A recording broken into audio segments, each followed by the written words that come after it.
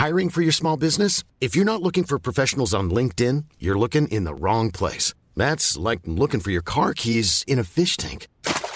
LinkedIn helps you hire professionals you can't find anywhere else, even those who aren't actively searching for a new job but might be open to the perfect role. In a given month, over 70% of LinkedIn users don't even visit other leading job sites. So start looking in the right place. With LinkedIn, you can hire professionals like a professional. Post your free job on linkedin.com/people today. Many of us have those stubborn pounds that seem impossible to lose, no matter how good we eat or how hard we work out. My solution is PlushCare. PlushCare is a leading telehealth provider with doctors who are there for you day and night to partner with you in your weight loss journey. They can prescribe FDA-approved weight loss medications like Wegovy and Zepbound for those who qualify. Plus, they accept most insurance plans. To get started, visit plushcare.com/weightloss. That's plushcare.com/weightloss. I'm Craig Doyle and this is the Rugby Tonight podcast. On this week's show, we welcomed ex-England and Leicester Tigers flanker Lewis Moody to take stock of all the recent international action, as well as look ahead to England's final game of the autumn series against Australia. Here's the best of our Rugby Tonight insight and analysis from Austin Healy, Ben Kay, Sarah Elgin and our studio guest. Welcome, Lewis Moody. Thank you. How are you? Wonderful, thank you. Good. See, I'm being nice to you, but I know if I should actually, because let me take you back to the World Cup, because you put your house on Airbnb, and when you were writing a nice little article welcoming people to come and purchase or stay in your house, you put everyone's welcome except for pets and Welsh people in Welsh jerseys. And the Aussies. I did say the Aussies. Did you say the Aussies as well? well? Yeah. That's not very nice, is it? Well, it was just a bit of banter at the time, but you know there was the Australia and Wales match going on, but also Gareth Thomas was doing the same on the other side. We had an interesting photo shoot. Yeah, but also you want only people who can afford it. You don't want people just coming around to look round, do you? Exactly. I stayed there. I stayed a night or two. Tried on all your underwear, tight. Tight and frilly. Weird. Wrong drawer. Sorry, how embarrassing. Good to have you with us here. We're going to talk about all things rugby tonight, obviously, with you, but we should start with England. Big test match against Australia this weekend. And a lot of chat about the team. How do you think they've fared so far? And let's speculate about who's going to start. Oh, I think it's been a fantastic series. You know, I've loved watching Ben Young so far. You know, obviously an old stalwart from Leicester, but he's been fantastic this series. Chris Robshaw, you know, from having played against him and not being disrespectful, you know, as a player, but I never thought he'd quite make it as an international. And sometimes as players, you just need to be given the opportunity. And Chris has really taken the chance with both hands and is such an important character within that side now. This is going to sound a bit mad, considering, lads, that he was England captain. But do you think he's only kind of made it as an England player over the last kind of couple of years, or certainly the last year, since the World Cup, since the turnaround? I think part of the problem is, and Eddie Jones has been very clever, having said he's not a good enough number 7, he has then come in and realised his strengths. Probably actually at the time didn't realise the extra work that he didn't do. So he wasn't the guy that would come in and make loads of turnovers in a game, but his work rate is above anyone else's in the team. And I think it's taken Eddie working with him to realise that, but also having said, we're going to take you out of that number 7 where everyone's expecting you to make turnovers, that they've allowed him to play his natural game. And I think probably where he suffered was England had a lot of number 6s when he first came into the team. We didn't have out-and-out 7s, which is why he sort of got shoehorned into that role.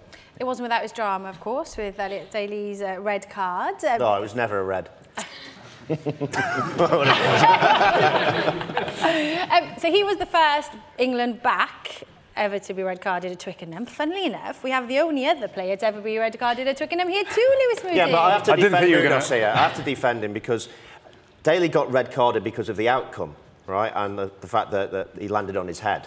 But Mudos got sent off for punching, but there was no outcome at all from that because he missed him. He should still be there. I went with quantity over quality when I was going. And it was against a teammate, Alessandro. Well, not on the day, obviously, but for club at the time, yeah, it was. Was there any point during that, as you're throwing like the 6th punch, you went, I probably shouldn't be hitting Alessandro Tuilagi because he's massive? No, mate, you know what it's like on the pitch. The worst bit about that, though, was, so I did throw quite a few punches, as Austin said, about 30, but my opposite number on the day was Semo Satiti, and me and Alessandro obviously got sent off, but Semo threw about 7 punches, and I know that because they all landed directly on the end of my nose, and he didn't even get a warning or a yellow card or anything, so it's probably moral of the story there. We wanted to get your views on bad fighting, obviously, which you've done. We also want to talk about England back rows. We'll deal with that a little bit later on, but let's just look ahead. Crystal ball's out. Australia this weekend.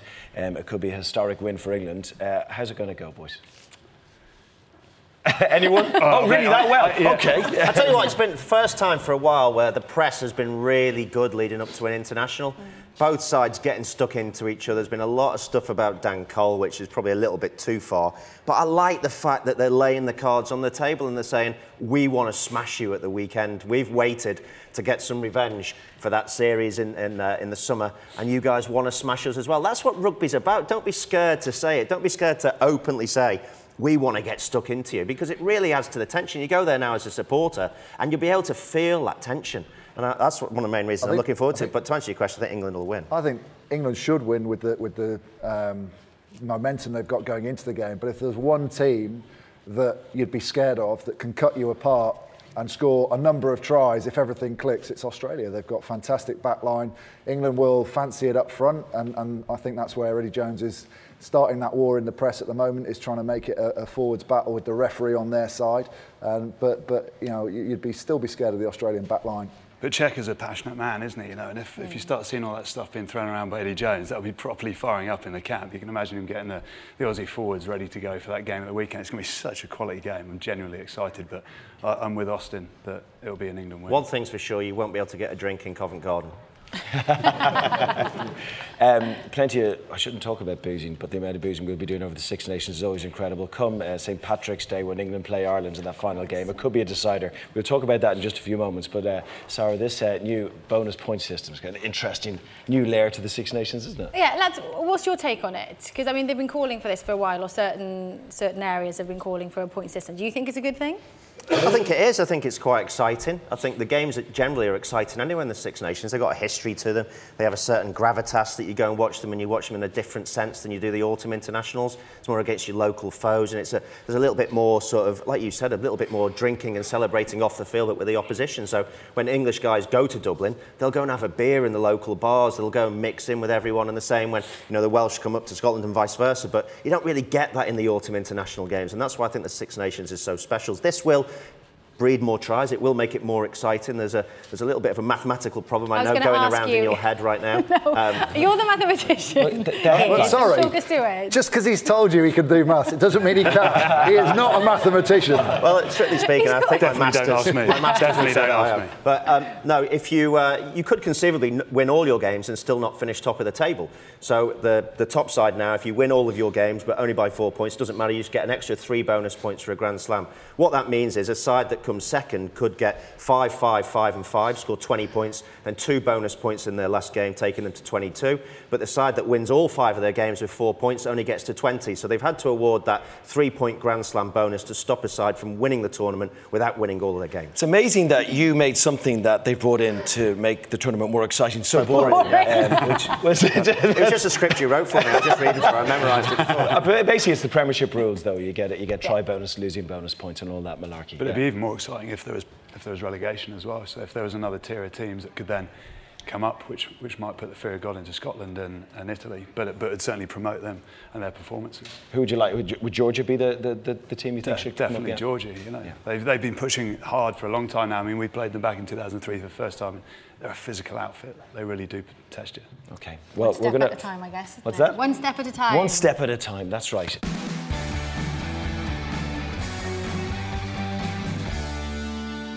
There has been a bit of a war of words in the press this week. Eddie Jones has said, we are very keen to speak with the referee about Australia's scrummaging.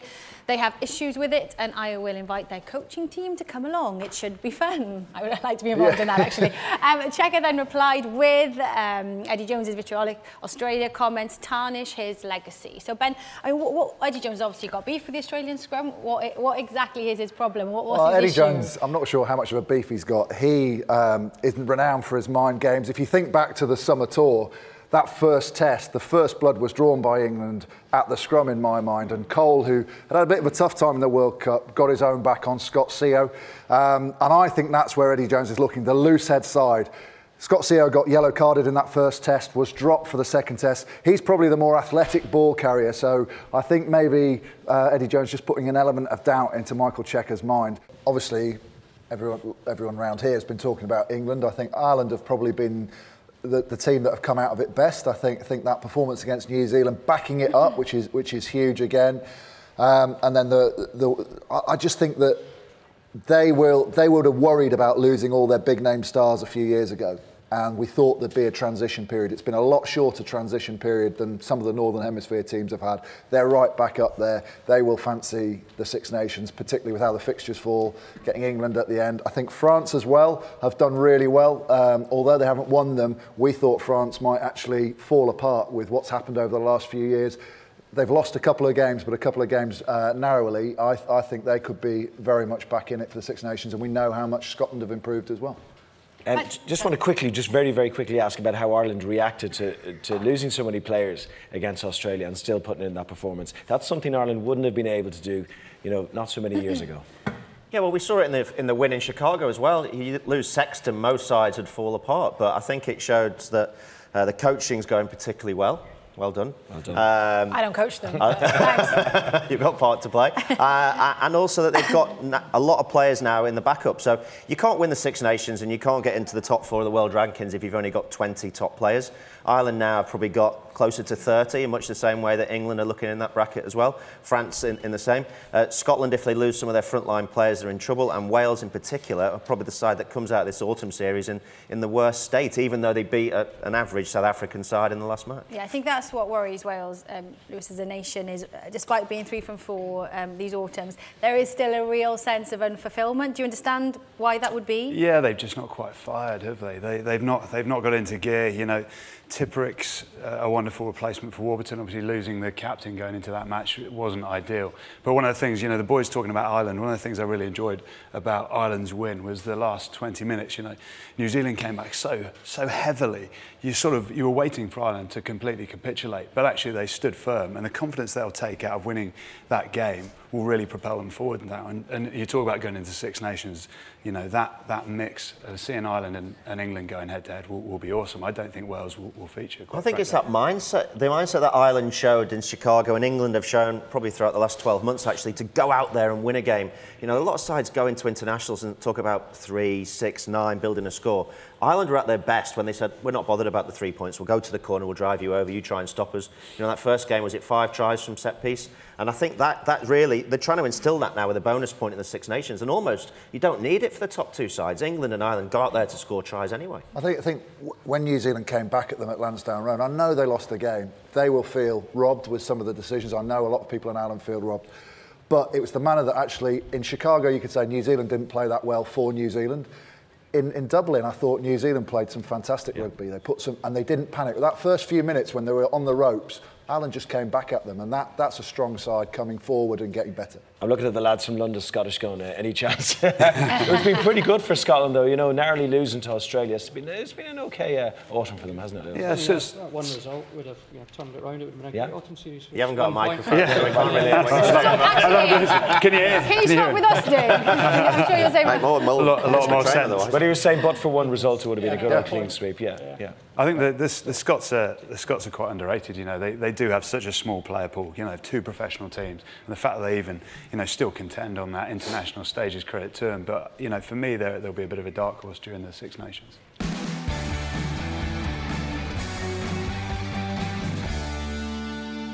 So this is how the table looks before we get going again on Friday night. Saracens still top, Wasps in second with Bath in third. Bristol at the bottom, they got another losing bonus point, so they're on 4. They're only 6 behind Worcester now. You know something, that is going to be a battle all the way through the season. Keep your eyes on that, it's going to be really dramatic. Interesting though, Quins are now in 6th position, just latching on to the top 4. If they had lost that game, they could have been 10 points behind the top 4. A very different story. Such a crucial part of the season, isn't it, really? Yeah, it is a really important part of the season, isn't it? Because like Craig said, had they lost that, they would have really slipped down, but now they're in the mix and they seem to be building a little bit of momentum. Yeah, I think if you look at the table as a whole, traditionally this period's always been about the teams that give a lot of players to the international sides. Can they hold on through them and stay in touch, stay where they want to be? I think Saracens will be delighted how the autumn's gone for them, having lost so many of their key players. And then for the other guys, it's an opportunity to chip away at that lead and get some momentum so that when those international boys come back to the other teams, you're actually on the front foot and you can kick on. I think Bristol will be pretty happy as how the last few weeks have gone, particularly with that huge game coming up over the Christmas period against Worcester. Saints kind of going in the under direction at the moment, Oz. Not great on the weekend, and highlighted, I guess, by Kieran Brooks' red card. Crazy mad moment, really, wasn't it? Yeah, often when the pressure's on and things aren't going particularly well, players, did he lose his head, or is he just unfortunate with where he hits? I don't know. It's clearing out. He's got to make more of an effort to get his shoulder and his arm into the tackle and not target the head. I think on another day, would he have got a red card and a 2-week ban? I'm not so sure. But sometimes things just go against you, and when you are in that situation, you think everything's up against you, and when you're at the top of the league, you just think you're unlucky. So I think it's a difficult season for Northampton, and I don't know how they turn it around. Callum Green also got cited, and he got a 1-week ban. But what's your view on Saints at the moment, your old rivals from the East Midlands? I think Austin hit the nail on the head. You know, that frustration when things aren't going for you. You know, when you're not getting the wins, when form's not with you, the frustration manifests itself in sort of stupid acts on the pitch, and we're seeing that across the board. A couple of weeks ago was it Callum Clark as well had an incident. So. I think for Saints they need to go back to the dressing room, regroup a little bit, and just calm down and get back to the sort of rugby they can and have been playing. You got a Saints fan over your shoulder nodding. Well, he should agree. Yeah. He should agree. This lot wouldn't even wear their Saints jerseys tonight. This lot, they wore their England jerseys. But there you go. Now, I guess there's a lot of talk about where George Ford, the future, lies, and this week Nick Mullins went to speak to Freddie Burns about it. The idea of Bath and Leicester swapping George Ford and you is quite a major headline, isn't it? Is there any truth in that? Well, not that I know of. But like I said, for me, I think the main thing for me is and the mentality I have to it is the club will always do what the club deems best for the club. Is it tough to always have to justify your position at a club? Then it's not great, but one thing I've learnt from my time at Gloucester, obviously, and the saga that went there when I left, is not to let it distract me. You know, what will be will be. The club will make their decision. When they make that decision, I'll make my decision. It's a story that's developing fast, because like a week or two ago everyone thought he was going to Sale. Now the mumblings are about Leicester, but a lot of people are saying to me, why would George Ford leave Bath? And I guess when your father was the boss there and he gets fired, anyone, no matter what job you're in, would probably find that quite a difficult workplace. I wonder, is that playing a part? I think people sort of have misread George a bit. I think they sort of think that if he is going to move, then it's toys out of the pram stuff. George isn't motivated by money. He's got quite firm views on things. So I think if he feels that his dad's been treated badly, he wouldn't want to play for that team. So maybe that's why the rumours have started. In terms of what Freddie said there, I really feel for Freddie that he's having to justify himself, because actually he went to Leicester with a bit of a cloud over him that is he going to be a 10 that can actually manage a game and things. He's worked amazingly hard. He's played really well for Leicester. He's forced himself to be the number 1 10 at Leicester at the moment with Owen Williams outside him. You know, he might not go. I think probably the rumours have started because he's a Bath lad. His family still live down in that neck of woods, and maybe there's a fit that, well, they could do a swap. Whether there's any truth in it, I don't think any of the clubs are allowed to speak to George Ford at the moment yet, till January anyway. So we'll have to wait and see how it plays out.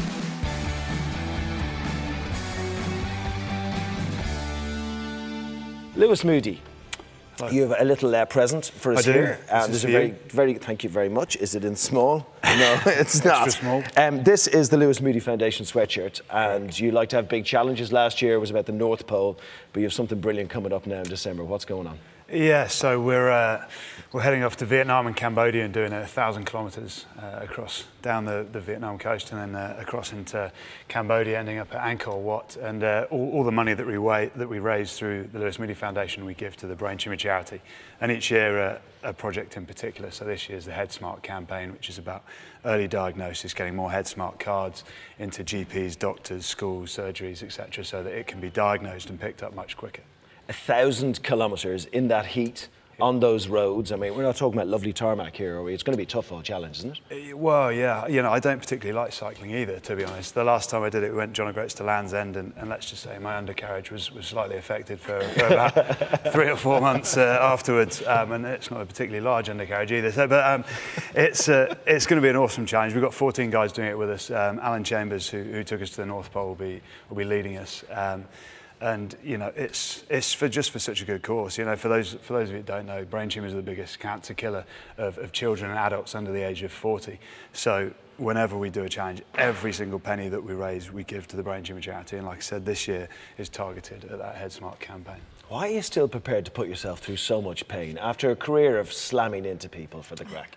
Why do you still do it? I think because I miss that. Because I miss, you know, it's a great opportunity to do something for an incredibly worthwhile cause, but also put myself through a little bit of pain. I mean, there you can see some of the families that we support, whether it's a dad in that one, it was Tony, that's young Theo, all dealing with brain tumours, so it's those young families. But for them, they're the reason we go out there. But also for me, slightly selfishly, it's a chance to have another challenge, you know, when you're away from the game, that competition you miss.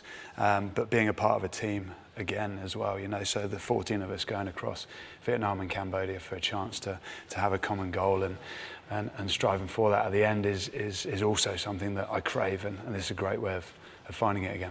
It's a great challenge. It's a brilliant charity at BT Sport Rugby tonight. All the information is there, and on your website too, at the Lewis Media Foundation, has all the explainers there, how you can get involved and how you can donate and make loads of money. I want you to sit that old body there on that nice comfy sofa, because Oz wants to have a bit of a chat with you there. Lovely.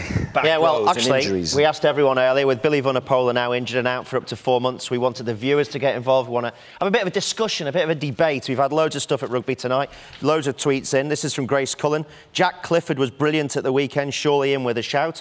We can go into him in a bit time. We've got, this is from Ben Pinnock. He thinks that Ben Morgan, 100% with current form, puts the team on the front foot, should get the chance under Eddie Jones. And finally, Mick Fairley, he might be Irish. Nathan Hughes' form in the Premiership this season has not been that scintillating, but seems obvious choice to bash the Aussies. So I think it's worth a chat. I mean, Ben, who would you go for? I mean, there's loads of choices. I think, like for like, you'd go for Nathan Hughes. I'd agree with that point that he hasn't been as good form as he was last year. And when they lost Billy Vunipola and they had Tiamana Harrison come on, they didn't look the same side at the weekend. They missed that ball carrier that can get you over the gain line. He's not the same entirely as Billy Vunipola. I think sort of that tight, when he's got no momentum, he's not going to give you the same go forward as Billy does. But I think Eddie will go for him. I wonder if the mind games that Eddie plays this week with Nathan Hughes, he may just say to him, look, we need you now. This is your big opportunity. You've waited for a long time. You see, it's been interesting watching Hughes when he's come off the bench into the game. Actually, he's been, for me, quite sluggish around the pitch. You know, he's been playing out of position. Yeah. So maybe that's why. But if we get a chance to see him at number 8, he can be so destructive. You know, he's not quite as good as a Vunipola, but he certainly gives you that go-forward ability. You know, I'm pretty confident that's who we'll see starting. But, you know, Clifford is coming back into it now. He's only had one game back, really, so not quite at the races yet. But this is what this guy can offer when he's on form, which we haven't seen from him in an England shirt yet. And I don't know what you guys are like, but for me, like a Harrison or a Hughes, you want to see take that opportunity, and they've not quite done it yet. Certainly Harrison didn't at the weekend. I'd love to see Hughes play like this in an England shirt. Do you think Jack Clifford's injury has kind of ruled him out of a shot this time? Is that what yeah, I think it's probably just come a little bit too early for him to start. Whether he'll get back in on the bench is, you know, obviously up for consideration. He was brilliant at the weekend, and I thought he'd tapered off a little bit just before his injury. He wasn't quite the player he was in the lead up to the World Cup. We were saying maybe they've got to take this guy. He wasn't as good last year, but you know, if that's anything to go by as one of your first performances back from a fairly long-term injury. Lewis, sorry to go one more. What about Josh Beaumont? I mean, how does he compare to Clifford and to Morgan and to Hughes? Yeah, well, I think, you know, Morgan's probably in better form, but Beaumont's, again, another big ball carrier. He can offload as well. You know, he's one of those players, you know, I don't think he'll be involved at the minute, but he's certainly pushing. You know, competition for places, you want guys that are testing you. You know, he's dynamic. He's obviously a big old unit, as we can see there. He's not scared of putting it about, and that's what you want in your back rows. But you've got to have that balance. And you know, Beaumont won't be involved this time around, but certainly he's pushing some of those guys, which is what I think Eddie Jones sees Beaumont more as a second row, but he's not going to play there because Sale see him as so integral as a number 8. He might sort of, you know, lose out because, you know, he's not playing in the position that Eddie Jones sees him more as. But it's interesting with Morgan playing so well at the minute. You know, it's one of those, coaches have favourites, don't they? And obviously Morgan isn't one of those. You know, he's you know, you struggled, you know, over the years with falling out with coaches, and you know, obviously Morgan's done something, and you'll see him here. You know, his form's been cracking of late, and actually, you know, when he was dropped out of the England squad, you know, his form wasn't that bad either. So, you know, is there something else going on behind the scenes? I think he's always upped his game when he's had a white shirt on, Morgan. I think he's always played better for England than often he does for Gloucester. But the big overriding thing is, we know Billy Vunipola is a massive loss for England and for Saracens, and the sooner he gets fit, the better. Can I ask, guys, just very quickly, will England's game plan change without Billy? How much relies on those both big carries? Well, they'll have to, because the Vunipola brothers really ran around the field as a pair. They got into static gain line situations and made it positive carries. It'd be interesting to see how Mako plays with a different ball carrier. Maybe it's actually you pairing him up with someone, maybe even someone like Thomas Waldrom, who is very good at static, slow ball because of the way he carries with his legs quite deep from his shoulders, and he always seems to make the gain line. And that's effectively what they want. They want someone who restarts the game from slow ball, and there's no one better in world rugby than Billy Vunipola at doing that. But also Ben Youngs, you know, Ben Youngs has the ability to put these guys through holes for me, and he's done that with Mako and Billy all the time. So actually, whoever fits in there, as long as Ben's playing well, he'll still give you that go forward and get whoever it is over the game.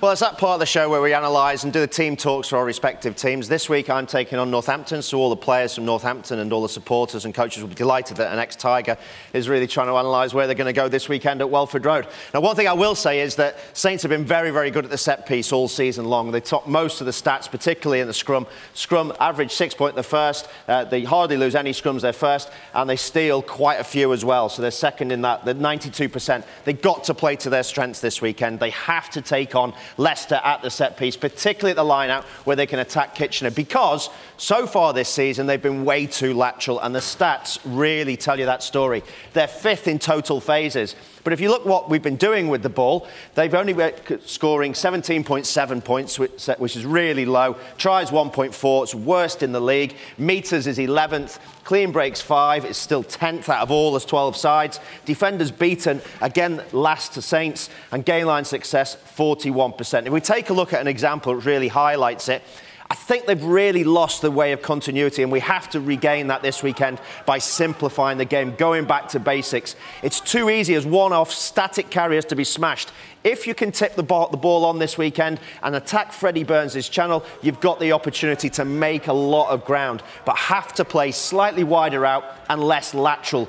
And to basically go back to the game plan, if you keep getting knocked back, look how far away we are against Newcastle from the gain line. We're a full 20 metres back now. We have to make the right decision here. This ball either can go high in the air for a kick to compete on Worth, a young fullback, or to the corner, to the territory, to a line-out, where we have proven that we are very, very strong. So, game plan, in a simple sense, simplify the game. One-off runners at pace with physicality, slightly wider from the guard and bodyguard defender, tipping it on, able to carry.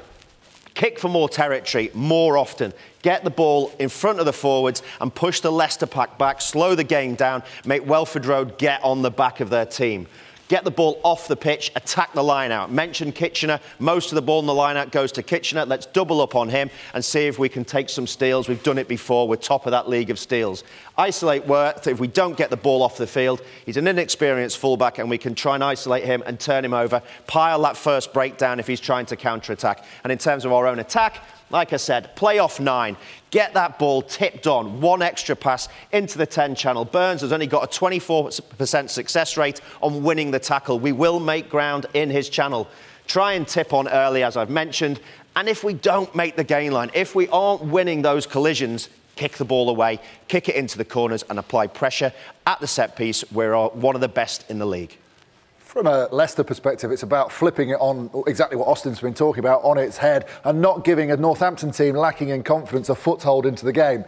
How do you do that? Big shots in defence to slow the ball, but you don't want to be over-competing at the breakdown. So they're a momentum side, you don't want them to get on the front foot. So let's have 15 players on their feet, means we can make big tackles because of that lack of an offload threat. Those stats that Austin pulled up, 17.7 average points per game, that's 10th in the league, but bottom for scoring tries. So a lot of their wins have come from getting penalties. Also, when they do score tries, they come off the line-out. 10 out of 13 have come off the line-out. So let's have a look at our discipline, because if we don't compete at the breakdown, we're less likely to give away penalties. If we play the field position, we're down in their half, they're not in kickable range, and if we're not giving away penalties, they can't kick to the sidelines and get those tries off the lineouts they've been scoring. In terms of Leicester's attack, they've got a poor line speed. They're not getting off the line like they used to. They were renowned for Courtney Laws, people like that hitting in midfield, stopping you getting any momentum. They've now got a pretty negative drift going off across the field.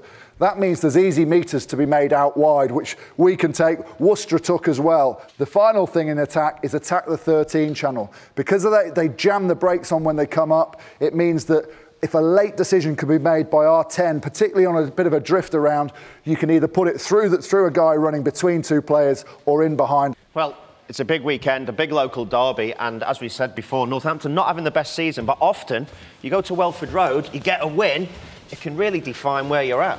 Yeah. How'll it go, Lewis? Mate, I can only go one way, really. That's for the Tigers, especially the way that the Saints are playing at the minute. But my old team, I'd have to support in that one. What about your predictions for the rest of the weekend, gents? Well, some difficult games actually to call, particularly with the way sides are playing. Some sides coming back into form. And I think we've gone different on quite a few, haven't we? I'm not sure, but I think there's two main games where the bookies can't call it. They've got a 1 point game for each, and that's the top two. Austin and I have agreed on all of them apart from the top one. I think the Sharks at home could pull out a win, despite Exeter coming right back into form last week. Yeah, Exeter not got a great record up there, but they are starting to play in the way that they were last season. They're starting to be really unpredictable around the breakdown, got a lot of big ball carriers, Ewer's back. I just think Exeter are going to really start moving up the league, and Sale's defence really has not been very good in the last few weeks. Is no one seeing Bristol's progression upwards? You know, they're going to get a win. You feel it's going to come? I hope they get a win. I hope they get a win. You know, after all the years of effort they put in the Championship to finally get into the Premiership and then lose that first game of the season, which was a real turning point. You know, they've just then gone, they've struggled and struggled, but they are creeping up there. But it's going to be a lot. Thanks for listening to the Rugby Tonight podcast. We'll be back again in a couple of weeks. See you then.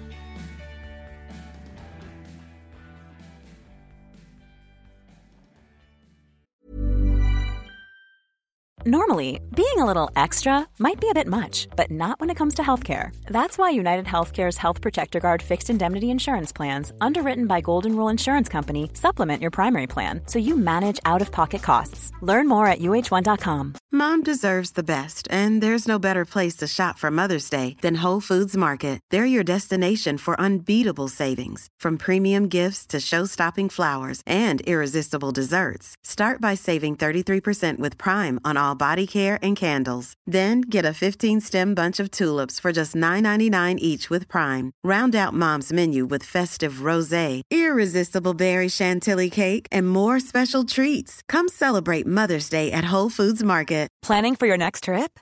Elevate your travel style with Quince. Quince has all the jet-setting essentials you'll want for your next getaway, like European linen, premium luggage options, buttery soft Italian leather bags, and so much more. And is all priced at 50 to 80% less than similar brands. Plus, Quince only works with factories that use safe and ethical manufacturing practices. Pack your bags with high-quality essentials you'll be wearing for vacations to come with Quince. Go to quince.com/pack for free shipping and 365-day returns.